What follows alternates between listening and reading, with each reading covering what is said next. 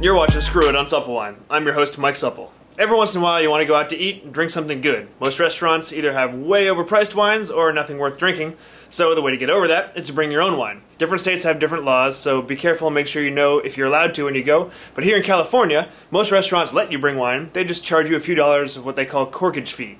They charge you, and by a few dollars I mean anywhere from $15 to $50 depending on the restaurant. But they charge you a few dollars to open your bottle and serve it to you. Now, I drink a lot of champagne. It's kind of tough to bring champagne and white wines to restaurants because you want them to be cold, but when push comes to shove, you gotta do what you gotta do. So, here is method for getting a bottle cold to the restaurant. Put the champagne in your ice bucket with ice and water, put a couple towels around there to catch the spillage in the car, put a trash bag around there to catch even more water, and stick it in a plastic bucket. Therefore, your car is protected, you'll have cold wine by the time you get there, and you're ready to go. Alright, have fun.